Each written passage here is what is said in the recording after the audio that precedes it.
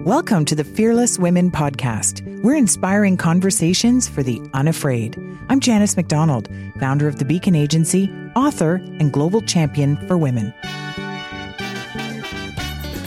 Why am I making this show?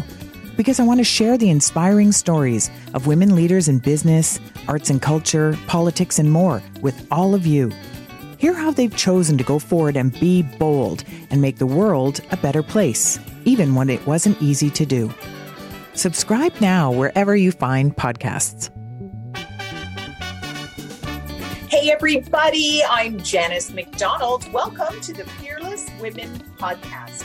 Thank you for tuning in from across Canada and so many other countries like Germany, USA, UK, Australia, Vietnam, just to name a few. It's great to have all of you joining us.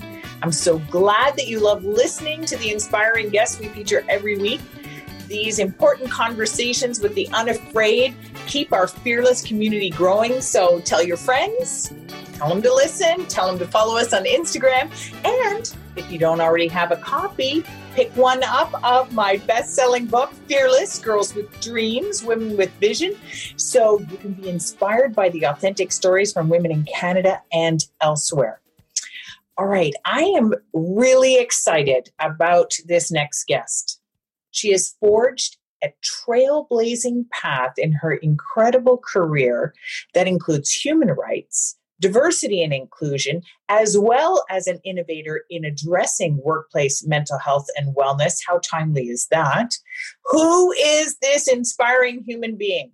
Shereen Bensby-Miller, Assistant Deputy Minister of Next Generation HR and Pay at Shared Services Canada. Monster job, big thinker, and as we already heard, an innovator. Welcome to the show, Shereen. Oh, thank you so much. I'm really happy to be here. So let me tell people just a few more things about you. I don't have time to go through the long impressive bio, but I do want to put a spotlight on some of the incredible recognition that you've received, including WXN, Canada's top 100 most powerful women. You've had significant recognition for significant contributions to the public sector, including the Queen Elizabeth II Diamond Jubilee Award. Let's talk about your education. You have an MA in criminology, JD from Osgoode Hall. You were called to the Bar of Ontario. So many awards. What does this kind of recognition mean to you, Shereen? You know, I think that recognition is a way of highlighting things so that other people can see the path forward. So I love recognition and awards, and I love nominating other people for them, because I think when we spotlight people and what they've done and their successes, it gives ideas to other people of what's possible. So that's really what all of this is about for me. WXN, for example, is all about mentoring and helping other women find their way in the workplace and finding the careers that they love. Yeah, I have been a mentor with the WXN program for many years, and I agree. This idea of giving back and helping others, it's a great legacy, frankly, and it feels so darn good. Let's talk about your current role and why you love it. This is a big job, but why don't you break it down for people to understand what is Next Generation HR and Pay at Shared Services Canada? Well, as many Canadians will know from the media and others, Canada has been facing a problem with its pay system. And so in Budget 2018, the government announced its intention to move away from that system and begin to develop the next generation of the federal government's pay system. And so in the context of that journey, I was asked if I would head up the initiative and build and transform the system. I actually love this job because I like solving big problems. That's really what gets me moving. So we're working to create something modern and usable.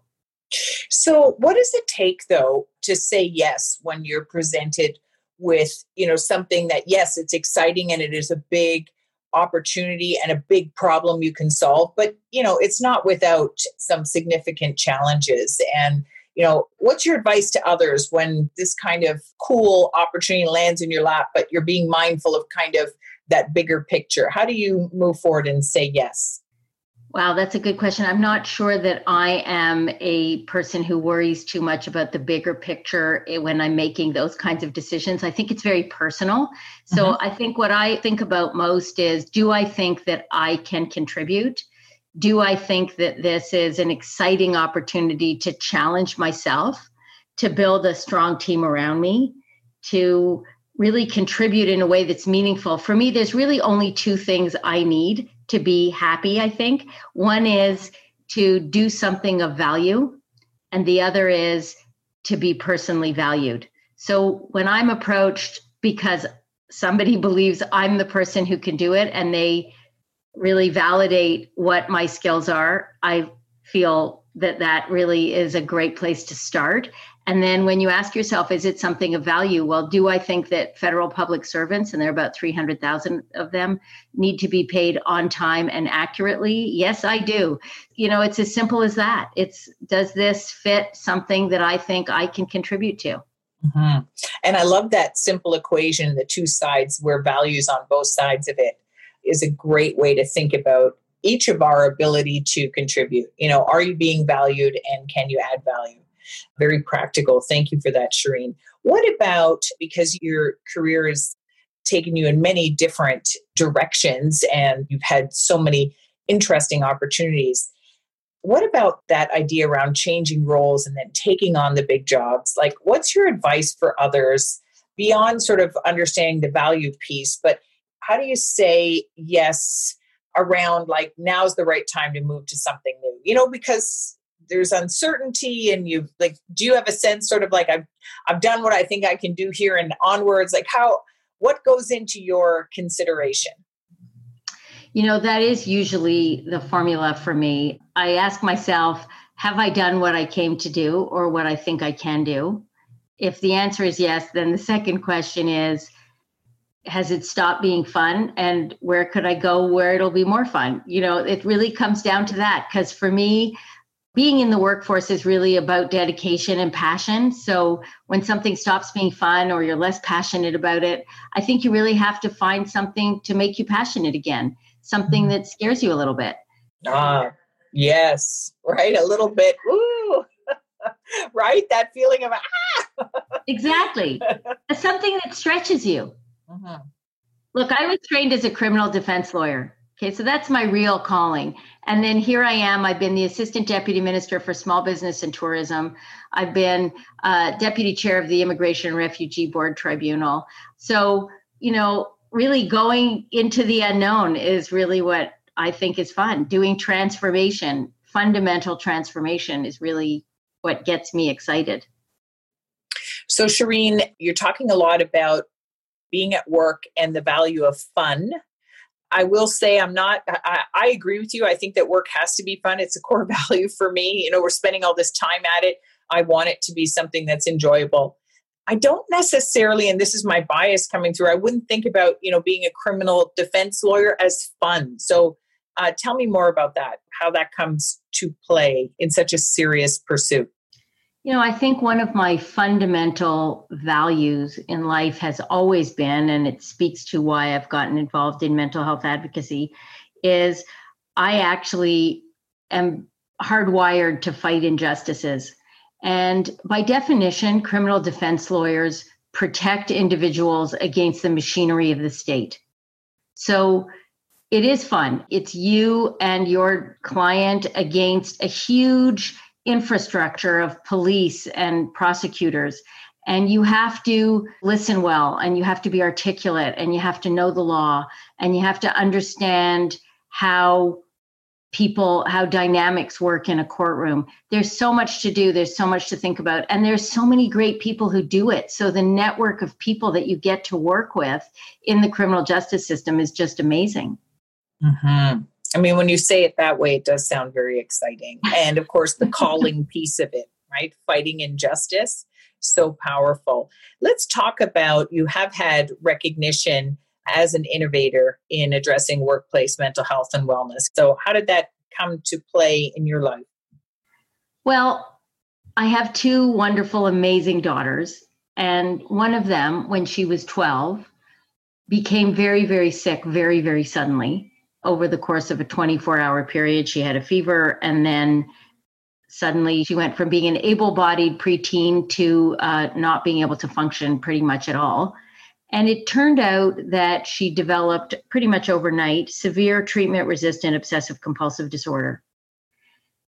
Watching her go through the journey of trying to get help from the system, trying to get help in the school system, so in the health system, in the school system, in society, and trying to navigate both the illness and also her forward trajectory was really eye-opening for me. So we went from being just a normal family with healthy kids to having somebody who was severely disabled by a mental health problem. And it really opened my eyes to all the things that people assume and all the stigma that comes with that kind of illness. And I realized that if people only looked at her for her OCD, they would miss the real person. And now she's thriving, and she's finished professional school and has a career ahead of her and a wonderful life with wonderful friends. And she has managed the illness, but the illness is not who she is. And so for me, in the workplace as a leader, it's very important to give others that same opportunity to not be defined by one aspect of their lives, one debilitating thing. So, I wouldn't define somebody who walked in on crutches because they had broken their leg skiing as the person with the broken leg. Mm-hmm. So why do we do it for people who suffer from mental health problems, whether it's depression or stress or something else? I think it's something we really need to fight against. I couldn't agree more. We want our workplaces to be humane, and we want people to have the opportunity to be able to thrive and to bring their full selves to work. So this is incredibly important work, Shireen, and we're all grateful for it. Why do you consider, so you began your career in the criminal justice system, now you're a public servant. Why do you believe being a public servant is a noble pursuit and one that others should consider for career ambitions? Working for the public service is a reason we call it public service. It's because our job is to serve the public. And the ability to change people's lives, and not just one person at a time, but whole categories of people, the opportunity, for instance, to help small business in Canada as a group with funding or programming or information or assistance of different kinds, or working with the banking sector to do it, is very exciting, and it's very, very rewarding. So that's one aspect of working in the public service, is that you get to help lots of people. But the other thing is, just from a personal perspective, it also allows you all kinds of opportunities to do all different kinds of work and to stretch yourself in all different kinds of ways. I've done adjudication for refugee claimants. I have done digital transformation. I have done program development and delivery. I've had an innovation lab that was a user-centric design lab. I opened the mental health center for innovation in the workplace. I've had opportunities to do such a variety of things, even though somebody might have wanted to keep me in the box of criminologist or criminal defense counsel. But instead, I've been accepted as a whole person with a dynamic set of skills that are able to be really transformative, both for myself and for others, when I get to work on different challenging projects with incredible teams of really brilliant people. So what's something that you wish you knew earlier?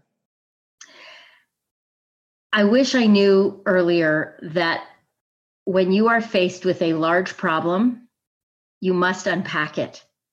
So rather than being freaked out by how huge it is, it's actually very manageable if you unpack it into smaller problems. And I have found that to be true both in my personal life and in my professional life.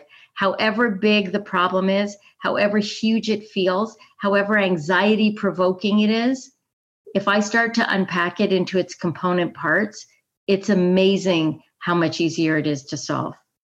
That is so practical and helpful. And I love that, because sometimes we can get just stalled on the sheer magnitude of what we perceive the problem to be. And, I love this idea of it might be one big problem, but if we see it in all those unpacked parts, suddenly that seems very manageable. I think we should print t-shirts that just say, just unpack it. Let's get on that. Okay, tell me this. What's something you've done once that you don't want to do ever again? Oh, that's easy. I don't ever want to let someone else define me. Ooh, say more. I don't ever want someone else's opinion of me or of something that I have done or something that I have said to change who I am and to make me less authentically me. And sometimes when people in authority say, you don't have the goods, or I don't like you, or you're too loud, or you're too irreverent, or, you don't dress right, or you don't look right, or you don't look the part, sometimes you believe them, especially if they're a person in authority. Mm-hmm. And so I don't ever want to allow that to happen again. And I think it has really inspired me to be the kind of leader that I want to follow. And I want to be the kind of leader that people want to work for, and it makes them feel good to be around. And I want to, even if they leave me, to want to come back and work with me again. And I think that's all part of not ever wanting to have someone else define me. I think it would be surprising for many people listening, somebody as incredibly inspiring as you that would have experienced that. I think women experience this a lot. I think people are very quick to say, there are memes about it, right? Little girls are bossy. Little boys are so capable. Right. we have perspectives on women that, if a woman is tough, she's and then we don't have to say the word on a podcast, but a man is, getting the job done. So I think it's not unusual. I think lots of women have had the experience where someone has tried to define them based on their perception of them. You weren't quite as nice as they thought you should be, or you weren't quite as delicate about that as you could have been, especially if you're somebody who's very direct. You might be able to tell I'm somebody who's very direct. I speak my mind. And so you're never left guessing what I'm thinking. But I'm always respectful and I'm always courteous. I always try to be collegial. But at the same time, I'm not a doormat and I have an opinion. And sometimes that's not something that people value. It's that whole idea of, you started with your two ... And that starts to make you want to shrink or, feel boxed in by the to this, to that. What's your advice to others on how to highlight their achievements? Because there is, particularly for women listening, we do have this fear of being perceived as bragging and, oh, look at her, she's such a self-promoter, or whatever that, exactly as you said, the differing view that we have of the same behavior depending on that gender lens that's applied. Like, how would you like women to think about how they can effectively highlight their achievements? I think fundamentally one of the things I would really like women to highlight each other's achievements. Because it's true, it's hard to be your own best advocate. But for instance, just doing this podcast, you're highlighting other people's achievements. You're really bragging about them, and you're allowing them to hold their heads high and to speak up and be heard. And that really is what I would like in the world. I would like everybody to do that for at least two people every day. Mm-hmm. So, it's really about nominating each other for awards. We need more Janice McDonalds. We need to help highlight the achievements of others, right? Mm-hmm. And I think a lot of women have what is commonly referred to as the imposter syndrome, where they feel like they're kind of faking it till they make it. Well, that's okay. There's nothing wrong with that. So women should actually just remember that's their own inside voice. While they're feeling that, they're actually busy inspiring others.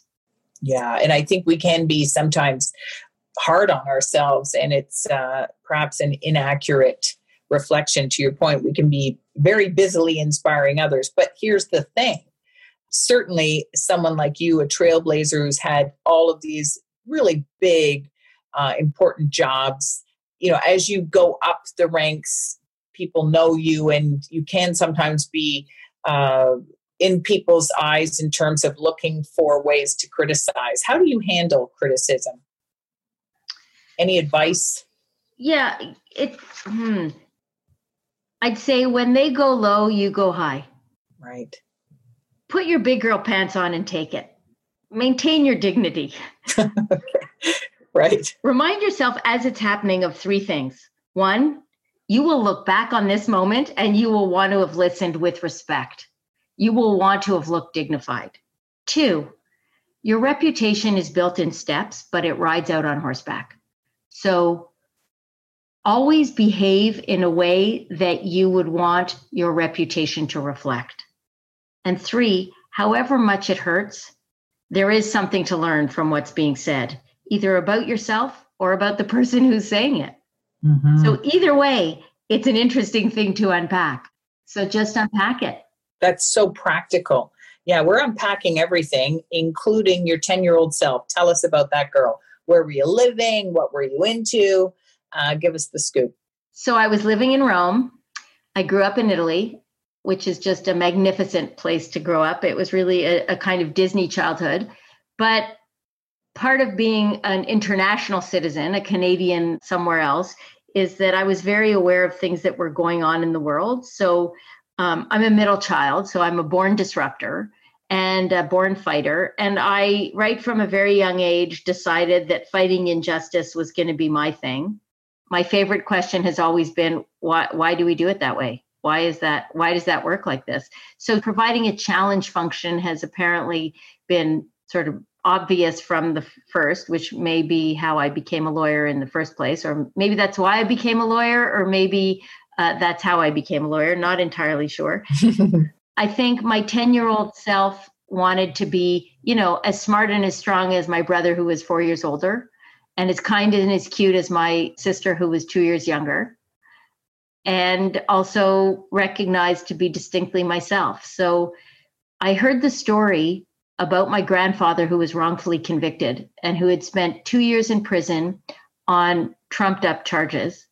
And when he was released at the end of 2 years, because the sentence was terminated as a result of it being obvious that he had been convicted based on perjured evidence, when I heard that story, I realized I had to be a criminal defense lawyer, and I had to be the person who spoke for people who couldn't speak for themselves to prevent wrongful conviction. So my 10-year-old self was really clear on what I was going to do with my life. Mm-hmm. One of the things that's interesting about my grandfather's story is that story that he was wrongfully convicted sounded terrible to me. But, my grandfather had come over when he was 14 by himself, alone. And so when he went to prison, he had never been to school, so he was illiterate. He couldn't read. So he used the time in prison to learn to read and read all the classics. So he came out much better educated than he went in. And he decided when he walked out the doors of that prison that he would never think about it again. He would never talk about it. He would never look back on it. He was just going forward. And that ability to put something bad just behind you and never live in bitterness and never be sorry about something bad happening to you and never thinking, why me, allowed him to become such a strong person. He actually went and became a very successful businessman and had a family and had 4 kids and lived happily. And when I met him, he was like a very happy grandfather. He was super happy, all the time. I'm so deeply moved by that story. And I wonder, someone who can make that decision to say, despite the fact, first of all, to see the good, in this very difficult situation and to use the time. But then on top of it, to come out and say, never talking about it, never looking back, onwards, forward. That's so incredible. That takes such strength. It was so inspiring to me. It has really been an inspiration my whole life. And so I'm somebody who believes, and I guess it's why I was so interested in corrections and criminal justice and sentencing law and post-sentencing law. I actually believe that time is the one thing we can't buy. Time is the one thing that we have to value as much as we value the people we love. And so I am somebody who tries never to waste time. At the end of every day, I try to think about, what have I done today to really honor the fact that I had the time? And So I think I get that from my grandfather, right? You know, he spent those 2 years in prison and he could have been bitter and he could have been resentful and it could have really ruined his life because he really was in prison for no fault of his own. But instead, he thought, well, if I'm going to be here anyway, I never did get to go to school. I guess I should learn to read. I guess I should teach myself to read. And he taught himself to read. And so it really put a perspective on things that I really enjoy even now. Well, and I think what's so moving about it is this focus on, being able to choose how you want to see that experience. Not only did he take advantage of that time, even though, he should not have been there, but he made the most of it and then decided, all right, onwards. I just find it incredibly moving. My daughter did exactly the same thing, right? She got sick at age 12. And by age 16, she did her first TED Talk. She started speaking to high school students about what it was like to live with severe OCD. And she spoke to tens of thousands of high school students through the Canadian Mental Health Association program called Open Minds. And she decided that sharing this experience would help others to get the help they need to fight the stigma. And so she just decided that even though the cards she had been dealt were very difficult and very difficult for her to manage, that she needed to do something positive. So I've seen my daughter do that, and I find that very inspiring too. So you've got these fearless people all through your family. Why don't you share a time you yourself, Shireen, were fearless? That's the hardest question because I don't know if I'm ever fearless. I think I have a really healthy fear of the unknown and things that I don't know how to do before I get there. And I persevere anyway. So maybe it's a time when I had courage to do something difficult rather than fearless because I'm not sure I did it without fear. I know I took 7 years to be at home with my kids. So I left the workforce and spent 7 years in the unpaid work of being a mom. Now, I have to say it was the most fun I've ever had. It was also the hardest job I've ever done. But when you leave the workforce, when you're a career woman, when you have a plan from age 10 that you're going to be a criminal defense lawyer and that's the way it's going to be, and you do a master's in criminology and then you go to law school, then you article with 2 of Canada's best criminal defense lawyers, and you really have a career path kind of laid out ahead of you. When you decide to take a break from that, with no guarantee that you're ever going to get back into the workforce, you don't know who's going to hire you. You don't know if anybody would be willing to, or if they'll really think less of you because I took almost a decade. I took 7.5 years at home with my kids. That I would say was really fearlessness, because if I had $1 for every time somebody said to me, oh, you're at home with your kids? Wow, you had such a promising career. If I had $1 for every time somebody had said something like that to me, I wouldn't have ever had to go back to work because I would have just been able to go into investing. Yeah. So, you go into this and you think, well, there's a downside. There's a potential really big downside, and you do it anyway, and you love it anyway, and you enjoy every minute of it anyway, and feel privileged to have done it in the end. That's really probably the most fearless thing I've ever done. It's incredibly fearless because when we step out of, what everyone has, you knew it was an inspiring career you were on the path of, but at the same time, you wanted something else. And that's incredible. And I think it's so beautiful for people to think about that possibility. But at the same time, to your point, that risk of is all lost? Was this such a final decision, which of course we know it isn't, just given your skill set, et cetera. But to your point, we don't have the guarantees that someone will say, yes, I want you back. So yeah, it's hard to do things when there are no guarantees. Yeah, it's very inspiring though. And I love the idea of that nonlinear career and just making the decisions about what's right for your own family. You're not saying it's right for everybody. It's just, this is what I want to do for my family, which I think is incredible for women to think about. And also personally, it was so rewarding. I had no idea. I was never one of these people who could really envision being a parent. I wasn't sure that I wanted to parent. And then my daughter was born and I met her, and honestly, it just took my breath away. I just thought, this is so amazing. What a privilege to be able to do it. So I really felt like it was a privilege. It's not for everybody, but if it touches you in that way, to be able to indulge that kind of growth is really just, a luxury that I just couldn't pass up. So when thinking about your family now, I want you to think for the whole country. This is the final question. What, Shireen, is your dream for Canada? As a public servant, I think about this a lot. I think, especially in the face of this pandemic, I am so proud of the way Canadians and the governments, provincial and federal and municipal, have taken this pandemic seriously and taken the measures that we needed to take to support all Canadians. And I think we need to keep doing that. You can't just do it in the moment of crisis. It takes long and sustained commitment. And I really hope that we'll have it. I hope we'll stick with it. I hope we'll really hold on to our values, which are really Canadian values, right? The values of constancy and support and kindness. And I know people make a joke about how nice Canadians are, but I do think, and I say this with all the humility of a Canadian who has lived abroad much of her life, it really is an amazing, amazing quality to have a country that looks after each other and looks after people who have less fortunate life stories than we do. I was an adjudicator with the Immigration and Refugee Board, and I'm very proud of our systems and our processes. But really what I'm most proud of is just Canadians and the way they open their homes and their hearts. And I think in the concept of the pandemic, we really, really, in this context, have to hold on to that, even though it's scary. So what I hope for Canada is that we will do that, and at the same time, we will be resilient, and we will bring our economy back, and we will stay the course for each other and for our kids. You've been listening to Shireen Bensby-Miller.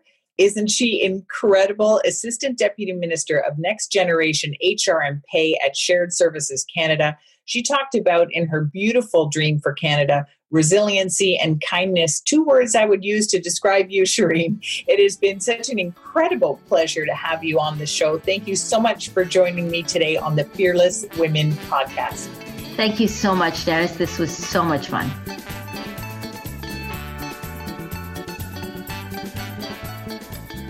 Thanks for listening. We want our community to grow. Tell your friends, follow us on Instagram, and sign up for our newsletter at fearlesswomenpodcast.com to get the early scoop. Thanks again to our amazing sponsors, BDC, Lockheed Martin, and Export Development Canada. Subscribe in Apple Podcasts or in your favorite app. And if you like what you hear, give us a 5-star rating. I'm Janice McDonald. Stay fearless.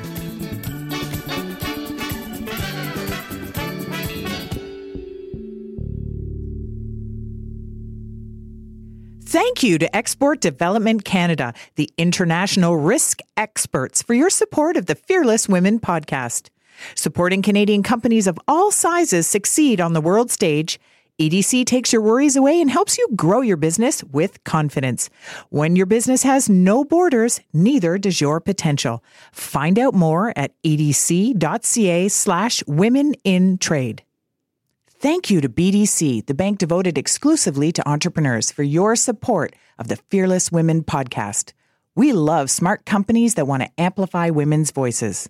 For more information, go to bdc.ca/women.